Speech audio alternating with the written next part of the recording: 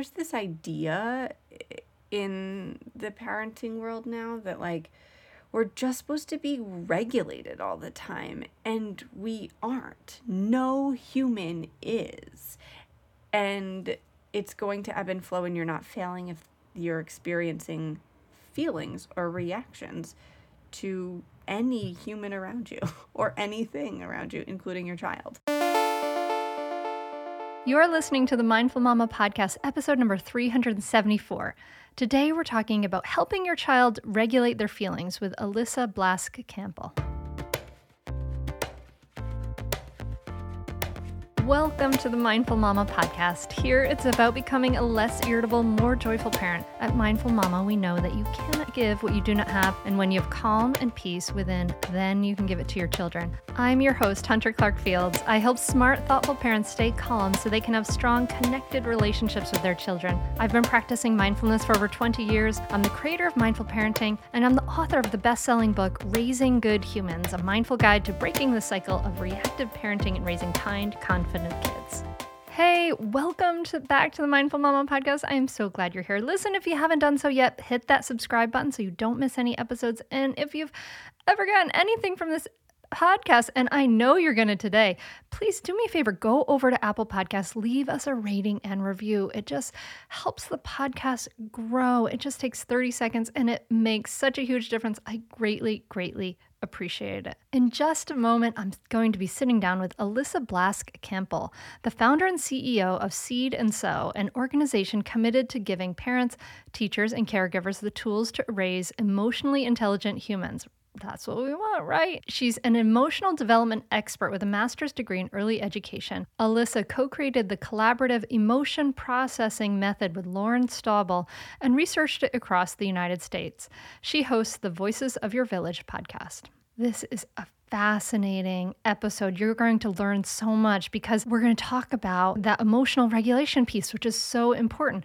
And we talk about how birth to age 5 is when children form 90% of their brain and the foundation of their emotional intelligence in those years, how it can have an outsized impact on the rest of their development. So we're going to talk about what we should expect for emotional regulation. We're going to talk about how we're not supposed to be regulated all the time, and our kids aren't either. And the phases of emotional processing. This is going to be such a valuable episode. I know you are going to love it. So let's dive in with Alyssa Blask Campbell. Do you want to stop yelling and have your child listen to? Well, I have exciting news for you. If you're hearing this right now, it means that the doors to mindful parenting are open at mindfulparentingcourse.com. This only happens for a limited time, and it may be perfect for you if you want to be that patient, calm parent, but you're afraid of being walked all over, you're losing it, and you want to be that steady, peaceful parent. You don't have a cohesive method, and you take in bad advice like just count to 1, 2, 3. Mindful parenting is an evidence-based system that not only teaches you how to calm your reactivity, but offers you a ton of personal guidance. A lot of other parenting coaches talk about the best way to respond to your child, but guess what? They don't walk you through the research-proven practices that it really takes to create changes that actually last. Mindful parenting teaches you the specific steps to create cooperative, loving relationships for life. In mindful parenting, you can learn how to stay calm, even if you find yourself shouting hourly now. Be present for your child no matter what they're going through. Resolve conflicts easily without yelling or taking away the iPad.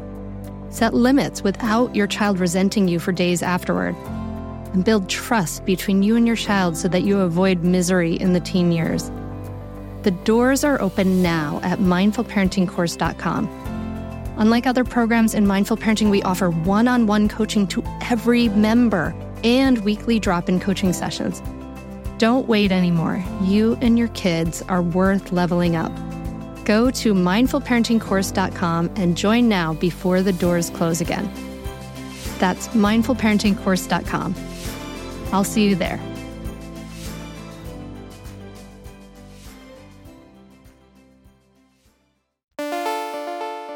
I love what you're doing with Seed and Sow. I love all of these tools for emotional development and helping people understand kids' emotional development more logically. I feel like we're like almost like handicapped in our culture by this, like these ideas that we have that like kids have a lot more emotional control than they actually do have. And so we don't realize that like I was just saying, like, kids are just naturally, like, they're messy, they're aggressive, they're like wild and crazy. They can't control their feelings. Like they don't, they can't control their actions that well. They can't control their feelings that well. They kind of go from like babies where we're like, oh, we have to do everything to them. And then suddenly they're toddlers and we're like, you should be able to get it together, kid. What's wrong with you? I mean, do you see that as kind of like the overarching idea that we have, like at least in the US, as far as the way we look at kids? Totally. Yeah. And it was interesting. So I co-created this collaborative emotion processing method, researched it with a colleague, and we have a book coming out on it next year. And when we were doing the research, one of the things that was so interesting was that the approach to infants and toddlers was almost like very low expectations. Yeah. We don't expect them to have a lot of these skills, and almost to the point where like we should expect a little more. They do understand more than we give them credit for, and they can build more skills earlier than we often give them credit for. But then they hit a certain age, and for a lot of people, we've noticed it's about 3, where we want them to have these skills now. And we didn't teach them to them, but we just expect that by the time you're 3, now you'll have all of these social skills and empathy skills and regulation skills and all that jazz that we may not have laid the foundation for them to have. But like almost like too high of expectations for 3-year-olds, 4-year-olds, 5-year-olds, 6-year-olds beyond, and too low earlier. And, you were saying that we expect kids to have like certain level of self-control often that they don't have. And it's so interesting because when we pause and think, and I'll ask parents, like, what happens for you when you're angry? Like how do you express when you're angry? So that we're not just telling kids what they can't do, but that we start to talk about what they can do and model that, and et cetera. And how many of us aren't doing this in our everyday life, but then expect it of a kid? Yes. Yeah. Exactamundo. No kidding. Yeah, I know. We can't. Yeah, we almost like, I mean, it's so crazy. Like we're like, you will control your feelings so that I feel better, and I don't lose in my cool, right? Like it's just such a backwards way of doing it because we're the ones with the fully developed prefrontal cortex, which is like the inhibitory part of our brain, right? Like they have like much less a chance, but that is the kind of, we don't realize it, but that is kind of the message that we send so often. Yeah. And we say a lot at Seed that it's not a child's job to get calm for us, it's our job to get calm for them. And if we feel like we don't have the tools to get calm for them in the moment, we definitely can't expect them to get calm for us. Yeah, exactly. I'm so with you on all of that. So we are here to talk about like 0 to 5 little kids, some of the things we should expect developmentally from little kids, some of the ways we can support, little kids. I'll just call them little kids because I think that's better and funner than saying 0 to 5. But I'm curious about you. So you have a 14-month-old, but you've been studying this and for years. What made you personally so fascinated in little kids? Like, were you like, can I make like an armchair guess? Yeah, go ahead. Yeah, this will be fun. Okay. So if I had to tell the story about what it was, I would maybe think like you were like an oldest child who had to like maybe take care of younger children in a family situation and got really fascinated by it. I'm totally way off. Hunter, this is so fun. I love this. No, keep it going. Maybe my guess is like you were not an only child. Anyway. I am not an only child. Okay, that is correct. Good. I got one thing. Yeah. Do you want to keep guessing? Because I'm loving this. No. Tell me the truth. Okay. Before I dig myself in too far. I am one of 5, but I'm number 4 of 5. So I have 3 older brothers, 1 younger brother. I grew up in the village, like truly like in the village. I Like grew up the in a village in small New York farm City? town. Oh, no. No, Okay, not the like the village. village in the Okay. sense of like it takes a village to raise Yeah, kids, yeah, and okay, everyone good. now we're like, okay, but where's that village? I really grew up in the village in that sense. It was a small farm town in Western New York, and a low income town, and everybody really like pitched in to do life. And I got my corn from Allie Ty's farm down the road. Like, I started watching people's kids. My mom ran a home daycare that was like unlicensed, unregulated, basically to be a stay-at-home mom. She watched other people's kids. And so as long as I can remember, there were a million kids around, and I would come home from school to kids. And I remember being like, in probably 4th grade, and came home on a half day of school, and my mom had kids there that she was watching, and there was this baby, and I picked him up and was talking to him, like holding him above my head, and I didn't know he just had a bottle, spit up into my mouth. Ew. Yeah, but like this is just like, and I was in like 4th grade, right? And like these are it's just been my life. Like I've been around kids my whole life. There's not a picture of me as a child above the age of like 3 where I'm not carrying another child around, to the point where I'm like, maybe somebody should have been like, you're 5 and that's a newborn and I'm nervous. But yeah, no, You're it's like, just now truly... that I know what I know about 5-year-olds. Like, should I be carrying that newborn? Yeah, it's just truly been always a part of my life, being in a big family, but more so just being in a community where everyone really pitched in. I was 12 when I started babysitting, and like by 16 was like driving 3 kids in my car, and like always had a car seat that was in my car. And yeah, it's just really been in my life always. And went to college and got a nanny job while I was at college. Just the idea of not being around young kids doesn't make sense to me. That's amazing. Yeah, it almost sounds like what you're describing is almost like, I was talking to Michaeline Duclef about I think it's the Harari people, and they're like a hunter-gatherer tribe in, I forget what part of the continent of Africa was, but like, yeah, like little like small kids are carrying babies, and everybody's pitching in, and that is. And it's so interesting to think about, because we have this idea of, like that we should be able to do everything on our own and all of this thing. And that is not how humans evolved to be. We're born so premature compared to every other animal species. We're born so helpless. Like the only possible way it was possible for us to like raise these helpless children that needed so many hours and hours and years of care was if there were a lot of people around helping do it, right? And so no wonder we feel like we're failing when we're all by ourselves. Yeah, we're not meant to do all of this by ourselves, or even like most of it. Yeah. And yeah, no, I truly just like was raised in that village sense, and have been around kids forever, and then also had my own journey with emotional development specifically.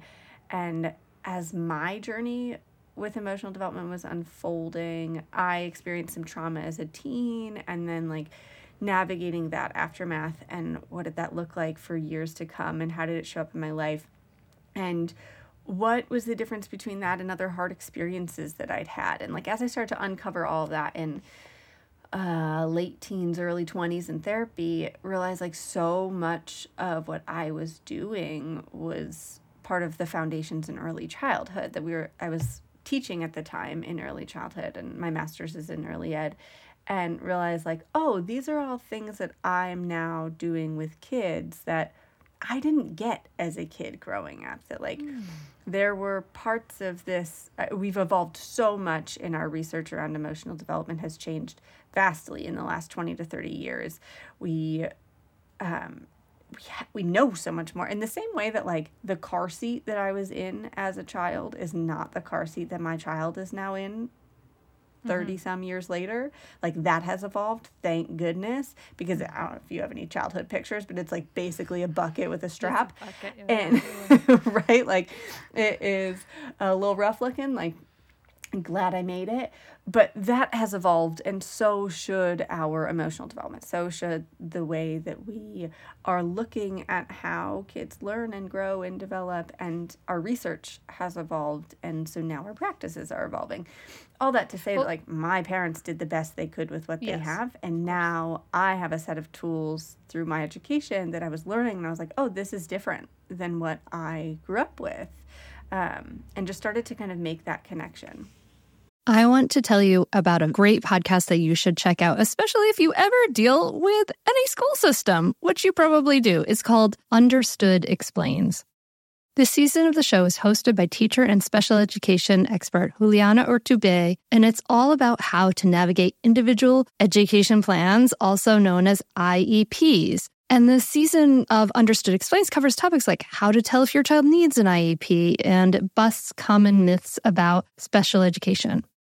So I checked out the episode on the difference between IEPs and 504 plans because my daughter Maggie uses a 504 plan, and it was really, really helpful. It went over all the differences, which one's better, how to get them, different myths and what your rights are, all kinds of different things that you should understand if your child may need extra help in education through an IEP or a 504 plan. The tone is super helpful, friendly, and smart. I highly recommend you check it out. To listen to Understood Explains, just search for Understood Explains in your podcast app. That's it. Understood Explains. Oh, hey, everybody. It's us, Blair and Molly, your old pals from Toddler Purgatory. Two moms who are also actors, who are also creative beings, who sometimes feel stuck. And now we're back with a whole new podcast about unsticking it, launching in January. What happens when life gets in the way of our creativity instead of nourishing it? We talk to all sorts of guests about how to break through the mucky, gluey, sticky wall that can get between you and your creativity. We hear about their journeys, their successes, their challenges, and even their bougie coffee shop orders. So, join us, won't you, as we deep dive into how to unstick ourselves from the life gunk that can get in the way of our creative freedom. Get out of there, life gunk. Let us help you get back to your best creative self. Look for Unsticking It with Blair and Molly, wherever you listen to podcasts, starting in January. Unsticking It with Blair and Molly, because sometimes life sucks. Unsticking it. So what did you see, like, when you were doing this research and stuff that you didn't get as a kid? And this is, of course, not to knock your parents, because we don't, you know, they were in a different time and they don't know these things, and they were carrying on what people had done before. So what did you not get as a kid that you discovered that kids need? Yeah, so I have incredible parents, and they're so far from perfect, right? Like all of us as humans. And I'm super grateful for them as like a caveat. And yes, I didn't grow up in what we would call a secure attachment relationship. I grew up in a household where there were terms like dramatic or emotional were applied when I was having a hard emotion.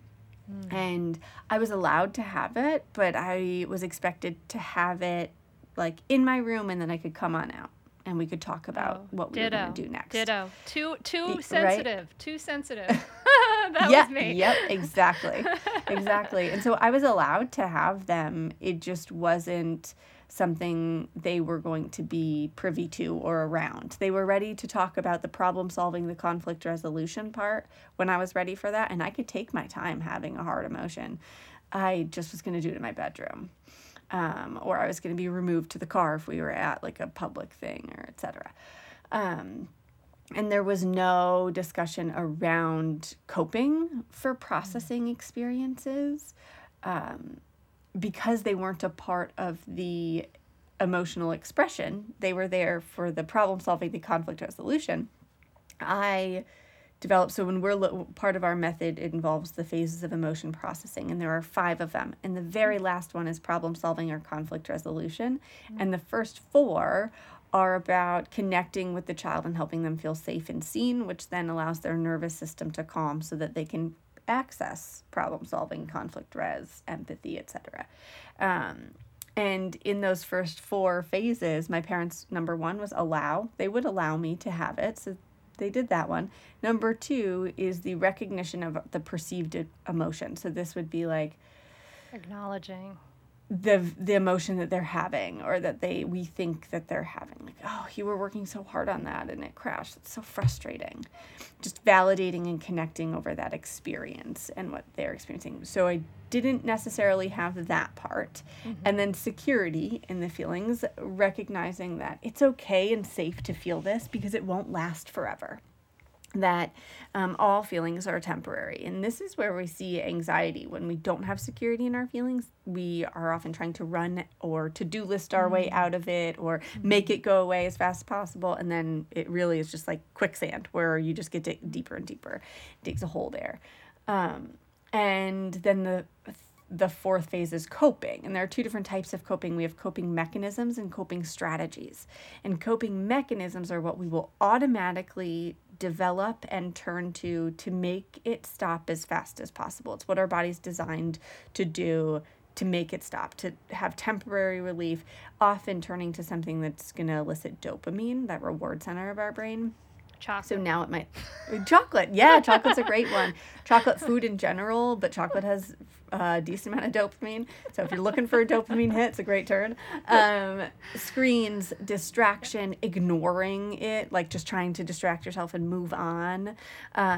My biggest dopamine hitter is shopping. I can fill a cart like it's nobody's business. I don't even have to check out. I could just fill that cart like there's no tomorrow.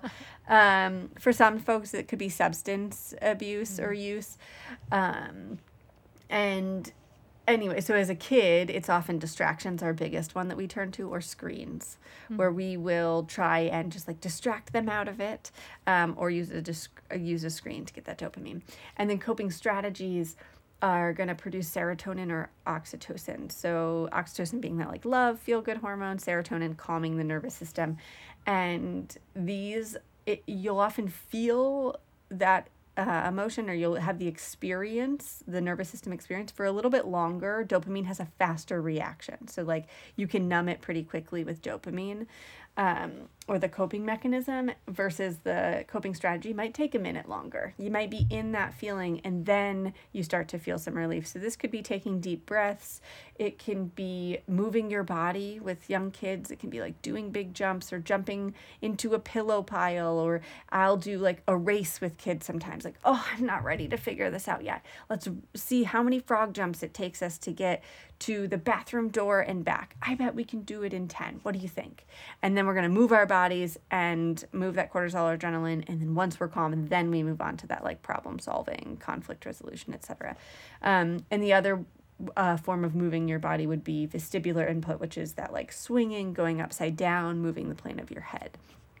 So big body moving the plane of your head, or like taking deep breaths, having some sensory deprivation or down regulation, removing yourself, having quiet space. Nice. I always touch my toes. It's like never thought of it as like a vestibular thing, but like I always think of it kind of like sort of in the, I guess, the yoga terms of like a folding forward is like a calming method, you know, like it's like, and I just, to me, it feels like a release, like stuff falling out of my head. Yeah, no, I love that. That's ground. a great one. That's a great one. Yeah, and so as a kid, I wasn't given coping strategies. I wasn't told, like, here are things you can do to calm your nervous system so that we can talk about problem solving. It was just like, yeah, go, and when you're ready, here's where I'll be. I don't think any of us were. Like, it's generationally, like, none of us were. And, you know, we still have some major people, like, on TV who are saying, kid, go by yourself and just calm down, like without any strategies, right? It's like, it's frustrating to see. So frustrating. And yeah, I guess like it's triggering for me because I'm like, no, I know what that looks like down the road, and you have to build all these tools as an adult, and you end up just numbing through emotions in your teens, Alyssa.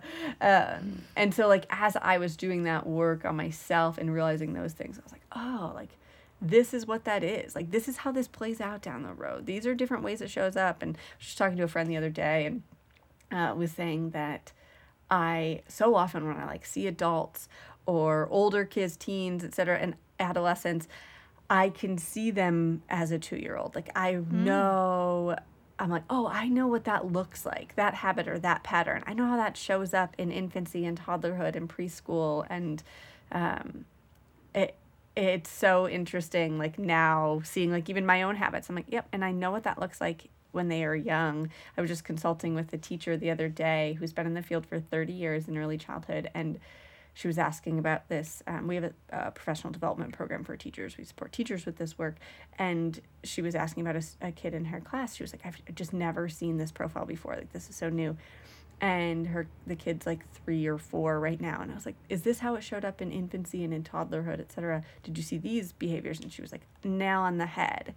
Just so clear to me of like, oh, that, because it's the same root. They just show up in different ways down the road when you don't have these tools. It's so fascinating. And I'm sure you can see, I mean, as I can see, like, as you look into, like, I mean, I look into, like, a lot of the problems in the world, right? And I look at all the challenges. I look at the leaders who have issues and all of these things. And I think of all of these challenges with, like, aggressive responses and anger and all of these things. And I think these are all people who just don't know how to process their feelings. Like, and they weren't taught how to process a feeling like frustration or anger. And it's this acting out on this thing. And it's really, I feel like the lack of being able to process and understand and take care of our feelings is basically at the root of, like, almost everything. I look at that, I'm like, there's or conflict resolution too. But anyway, being able to process feelings generally is at the root of everything. I'm sure you see that as you look into the world all the time. It's like a joke in my household where, like, anytime something happens, I'm like, oh, I wish I had them as a toddler. Like, I wish I could have worked with them as a young And this kid. is important. Like, you're talking about toddlers. This is important because the ages 0 to 5 are really important for kids, right? Like, this, tell us about, I mean, because, and I feel a little funny about bringing this up because sometimes I felt like, or especially as a parent, especially when I was an unskillful parent of like a 0 to 3-year-old, I felt like, oh my God, it's so much pressure to put on people who are brand new to this job. Your life has been turned upside down. You're like healing physically. Everything's different. The world is upside down, and you have the responsibility of somebody's future, like mental health, in your hands. And it's like, oh my God, it's like so much pressure. But at the same time, so we should understand, like, as we go into this conversation, I guess, so for you, dear listener, parent of a small child, that we're going to talk about that, how this is an important time. And I want you to know that that the brain is plastic, and kids grow and change and learn all the time. Adults grow and change and learn. Nothing is set in stone. So that's my caveat to this conversation, because we get so paralyzed by anxiety to be doing it right that it leads us to be unskillful because we're so, like, anxious about things, you know? Totally. So, but with that said, tell us about how important 0 to 5 is. Yeah, I mean, so yeah, it's wicked important. And I've never wait. I love that. I heard it come out of my mouth too. No, it's so great because I grew up in Rhode Island and now I live in Delaware, and no one says anything is wicked anything anymore. And they all look at me. If I ask for a bubbler, no one knows what I'm talking about. And to say something is wicked important, I'm just like, you've made my day, Alyssa. You have no idea. Hunter, I'm glad I could give you that gift. I heard it come out of my mouth, and I was like, oh, that's going to make me, like, in a certain region. I do live in Vermont. It is wicked important. And I've never left a single day as a parent, as a teacher, as a human with a master's in this and who's done research in it and been in it for so long. I've never left a day and been like, I was perfect today. It's not real, and it's not the goal. And as long as that is our goal, we are going to feel like we're failing each day. So to start there, that there is no perfection. No. And it doesn't have to be. Like, it's not like, oh, well, that is really the goal, we're just not reaching it. No, it truly doesn't have to be the goal. It's not my goal for the days. In fact, if I was, quote, perfect each day, for me, perfection would look like I am feeling triggered by things. I'm feeling hard feelings, and I'm acknowledging them, and I'm tapping into tools to show my child that it's not their job to get calm for me, that I will get calm and be a leader here, and that I do have feelings and I experience feelings and I lose my cool sometimes, and I'm going to own that responsibility so that then I can show up for them. It doesn't mean that they do something super annoying or triggering and I'm just like, oh yeah, I don't have a feeling about that. So just as a starter for folks tuning in, I think there's this idea in the parenting world now that like we're just supposed to be regulated all the time, and we aren't. No human is. And it's going to ebb and flow, and you're not failing if you're experiencing feelings or reactions to any human around you or anything around you, including your child. So that little disclaimer. It is important because we form 90% of the brain in the first 5 years, 80% of that in the first 3. And what we mean by that is that, you know how when like a baby comes out, a year later, if you look in like a time hop photos of like that child a year ago, or you go from like 1 to 2, you're like, wow, it's a vastly different child with hugely different skill sets. Like when this child was born, they could do almost nothing. They couldn't move their body. If they were left by themselves, they would die. And then by 1, they, for the most part, can move around a little bit. They can eat some food. They're starting to talk and communicate in different ways. Like, and then we just continue to see that progression of like skills. Like, if I think of the things that I gained in the last year, the new skills that I built, it's like not even close to the new skills that my child built in the last year. Yeah. In terms of how different our skill set is a year later. So the brain is learning so much. It's taking in this whole world and learning all these different skills for how to move their bodies, how to function in the world, how to stay alive in the world, how to communicate, how to eat, what it looks like to, like move, like basic functions are happening. And then when we're looking at like sending a kid off to kindergarten, if your kid goes to school at 5, we're saying a lot of those foundations for existing in the world have been formed. And now we're going to work on fine-tuning those systems and adding content and things like your ABCs or your name or your colors or shapes or whatever. It's why like I don't care at all if a child knows those things in these early years, because they can absorb any content that comes their way if they have all these other foundational skills for how to move through the world first. And so what we are looking at when we're looking at that 90%, I want to help make sure that their motor development is going to serve them, that they can move their bodies in a way that is helpful for their nervous system, and that will be helpful for them to navigate the world. I want to make sure that their language and communication skills are going to serve them so that they know how to ask for what they need, that they know how to enter into a social group, that they know how to advocate for themselves in different scenarios. I am looking at their nervous system regulation is my most important probably, of like what is happening in my body. You were talking about adults not having these tools for emotion processing, and I would even go one step back and say that so many adults don't have tools to recognize what's happening in their body, that until they're exploding and then looking back on, right? Like reflective practice is a great tool. And what we want to start to build is what is happening in my body when it's happening or when it's building, or I just felt that rush of cortisol or adrenaline. Where do I feel it in my body? How does that show up? And when we're working with kids in this, we have kids who can start to notice this when we're consistently working with them in toddlerhood, where they can squeeze their fists and let them go because we've acknowledged like, oh, I see that you're frustrated. Your hands are so tight and your shoulders are up to your ears and your voice is getting so loud. Gosh, you sound frustrated. I'm going to squeeze my fists with you and let them go, and bring my shoulders up to my ears and let them go. And like helping them build that body awareness of what's happening in my body. And then the tools for how do I regulate it? How do I calm it? When we are sending kids into kindergarten, they can have a lot of tools for self-control, but the foundations for self-control are self-regulation and self-awareness. You can't regulate what you're not aware of, and you can't be in control of a body that's dysregulated. And so when we're focused on with emotion processing and emotional regulation is first going to start with that nervous system regulation.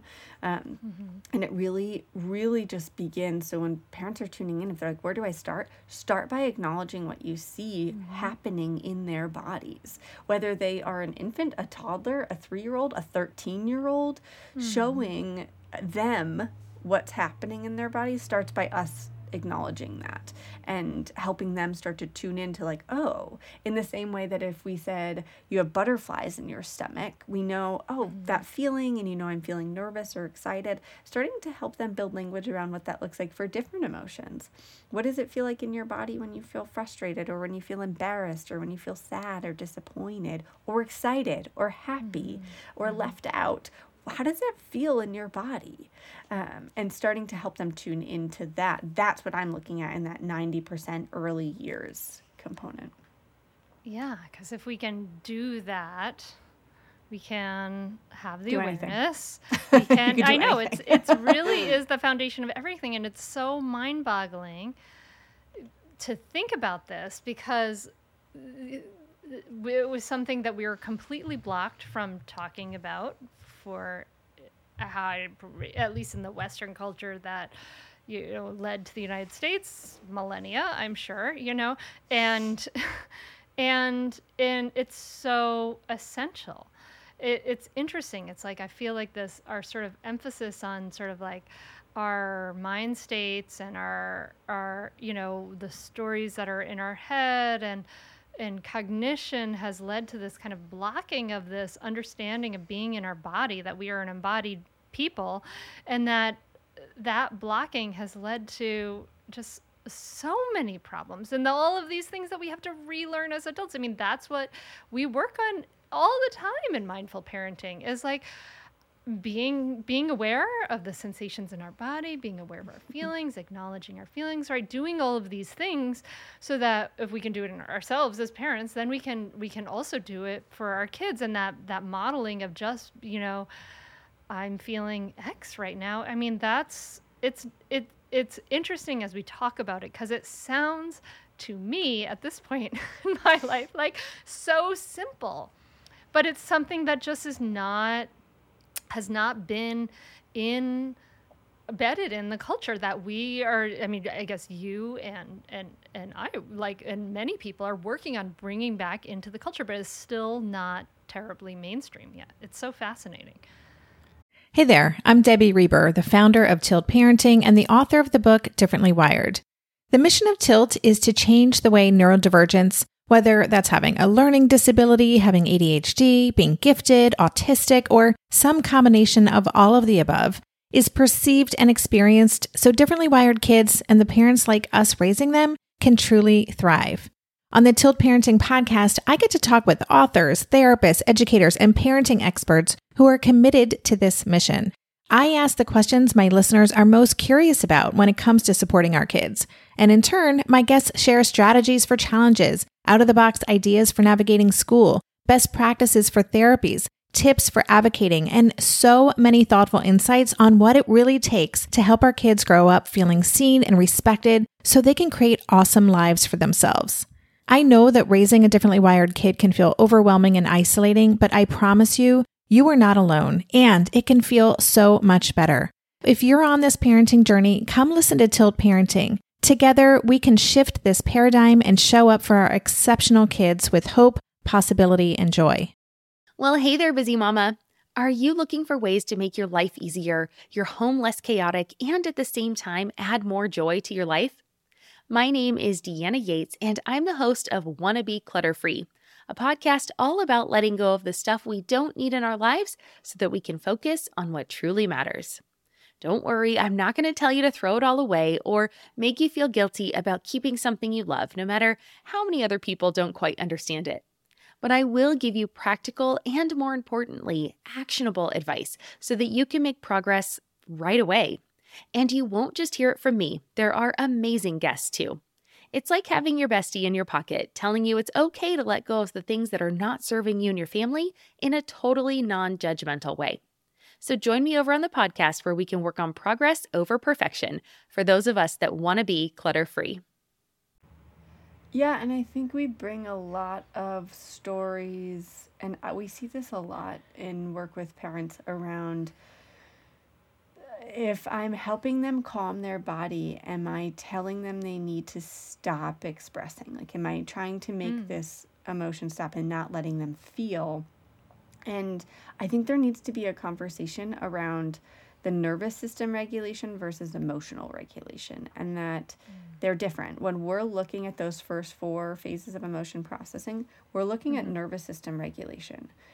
You are going to still feel afterwards. So you're going to have the emotion. If I'm feeling sad about something, me building awareness of that like brain hijack where I don't have access to my prefrontal cortex and I'm in that feelings part of my body and my brain, and regulating that so that I can regain access to my prefrontal cortex doesn't take the sad away.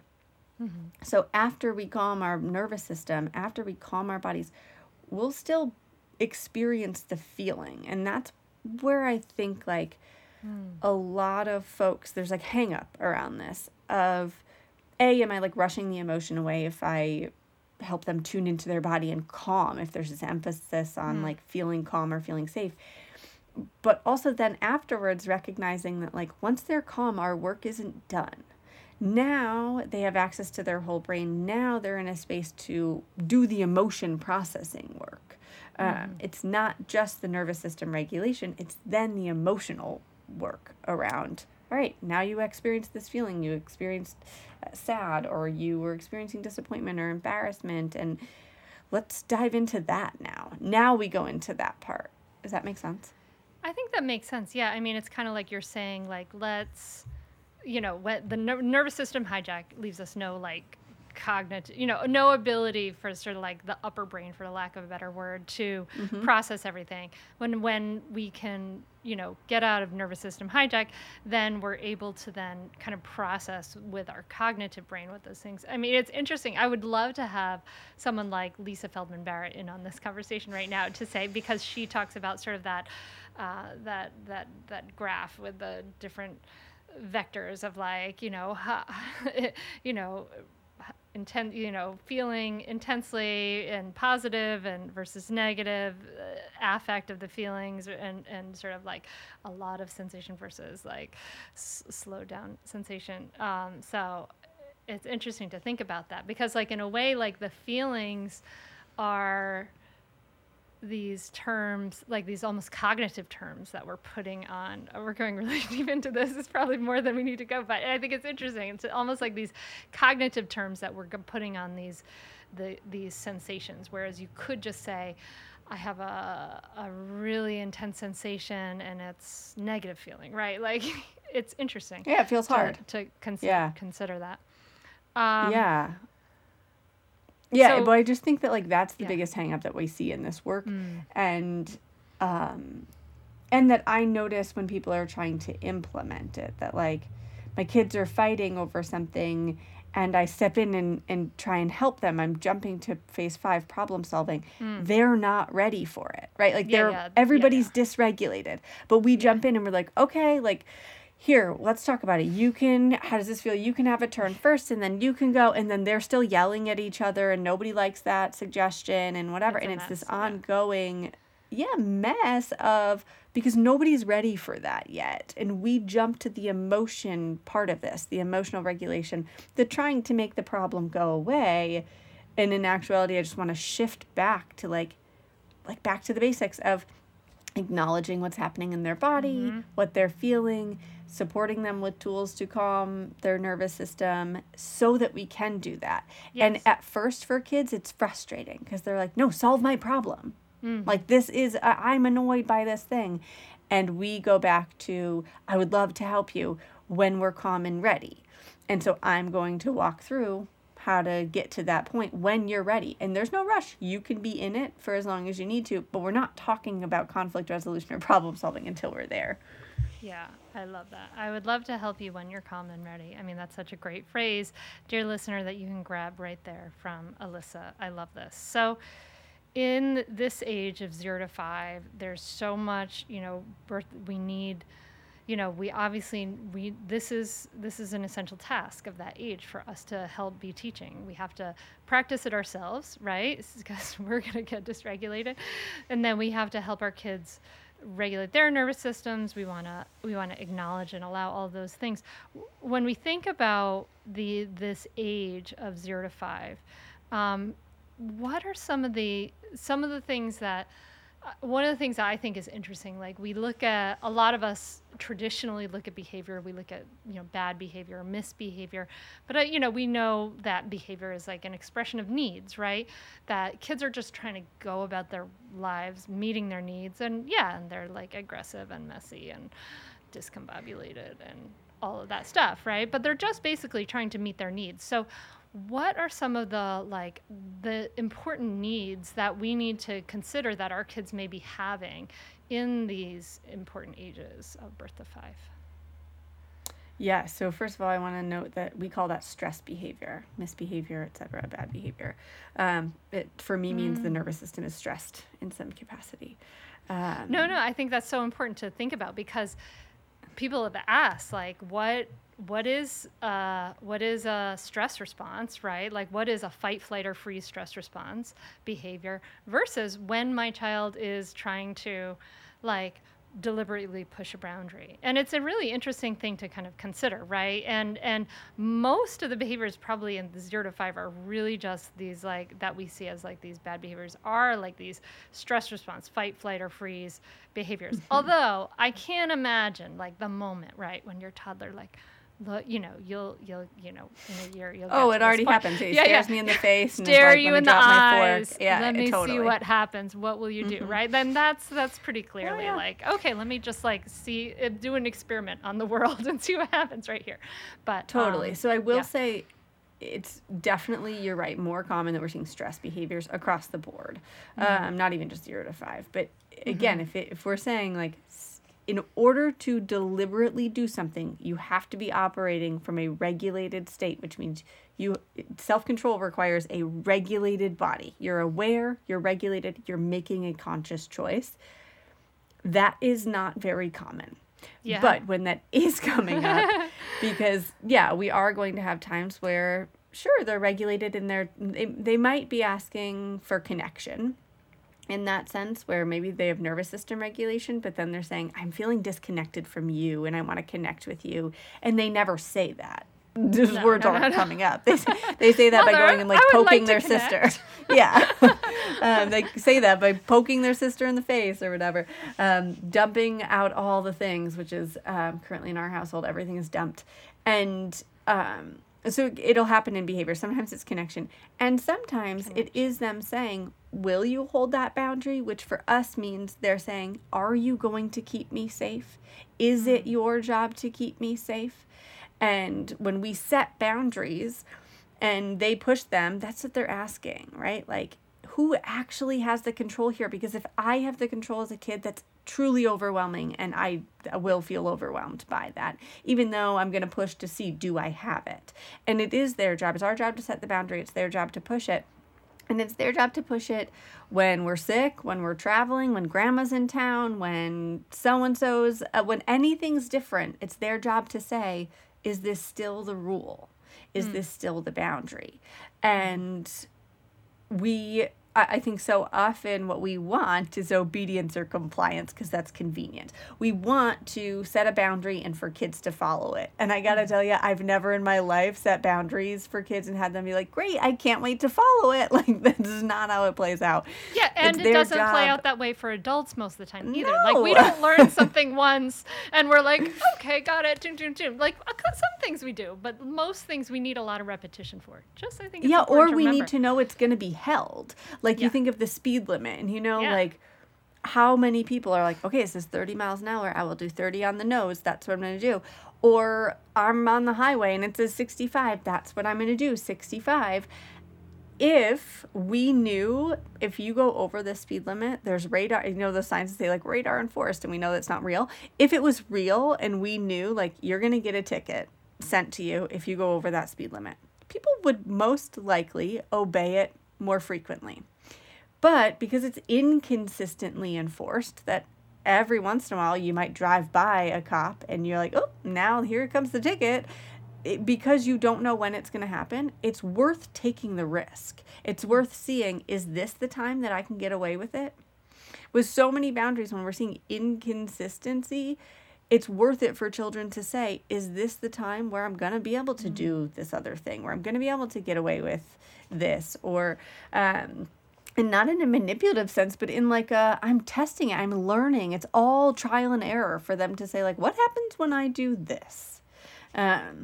It's their first time in the world. Yeah. They're new here. So, So I love that. I love that explanation. But so about to go back, like connection, clearly, safety, clearly, some autonomy, right? Some sense of choice over some things. Yeah, well, to Imagine. see like, do I have choice here? Am I in control of this? Yeah, and when we're doing choice, we do choice theory. So we do 2 options, both of which, this is the kicker for adults, both of which are fine for them to choose. So if I say, I'm going to set a timer and in 5 minutes we're going to leave the house, if you want to put your shoes on by yourself, go ahead and put them on. When the timer beeps, if your shoes aren't on, then I'll put them on you. I'm not, when the timer beeps, angry at them that I'm putting their shoes on. That was a fine choice for them to make. They get to make one of these 2 choices. Both are acceptable. And then when I'm putting their shoes on for them, it doesn't mean it's like a trip to the spa either. They're not like, sure, put my shoes on me. But I'm not mad at them for choosing this option that I gave them. That's a beautiful point. Alyssa, we have so much we could talk about. We could talk about this endlessly, but I want to respect your time. What did we have? We talked about, emotional processing. We talked about development. We talked about needs. Is there anything we missed that you want the listener to hold on to in this conversation? Yeah, you're right. I could literally talk about this forever. That I'm like, yes, we've missed so much. But no, I think like largely when we were doing the night that we got our book deal, my co-author and I were texting and about like, all right, as we're going into writing this manuscript, what is that are like at the cornerstone of it? And when we were doing our research for the SEP method, the thing that was my favorite takeaway from it and the data that really like just warmed my heart was that kids didn't stop being kids. Kids had emotions, kids had emotional expressions, kids pushed boundaries.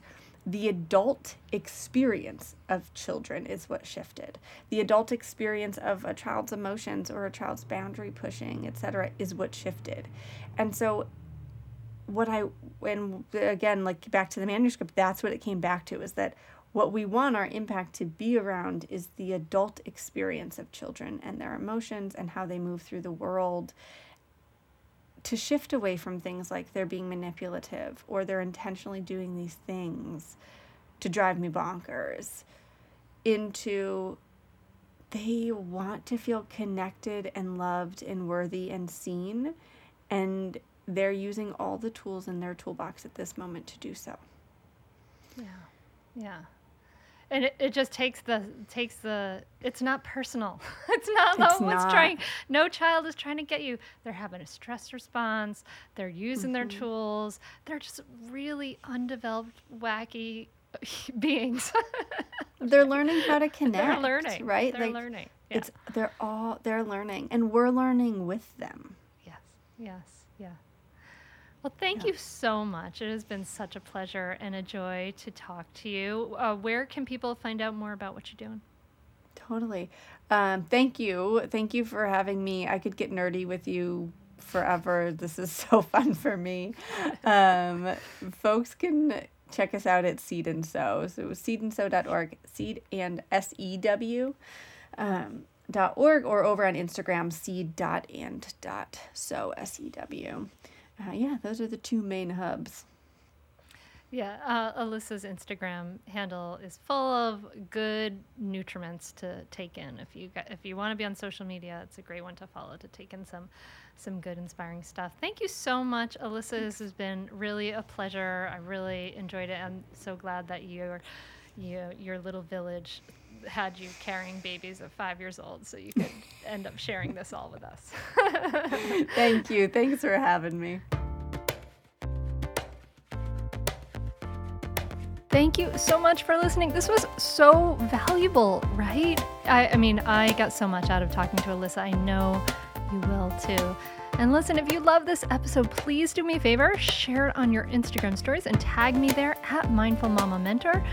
You may as well follow me there and fill your feed with some mindful parenting inspiration. So I hope you loved this episode. I can't wait to be back again next week. I love doing the Mindful Mama podcast. I hope you love it too.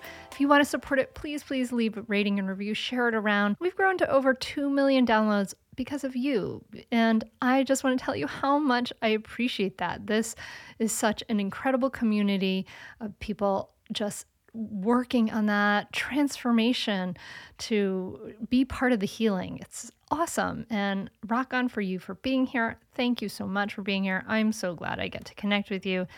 And I wish you a great week. I'm doing some crazy stuff. I'm going to be traveling to Abu Dhabi. I'm going to be at Parenthood, the Unconference. I've never been on a plane ride that long in my life, so wish me luck, and I'll let you know how it goes.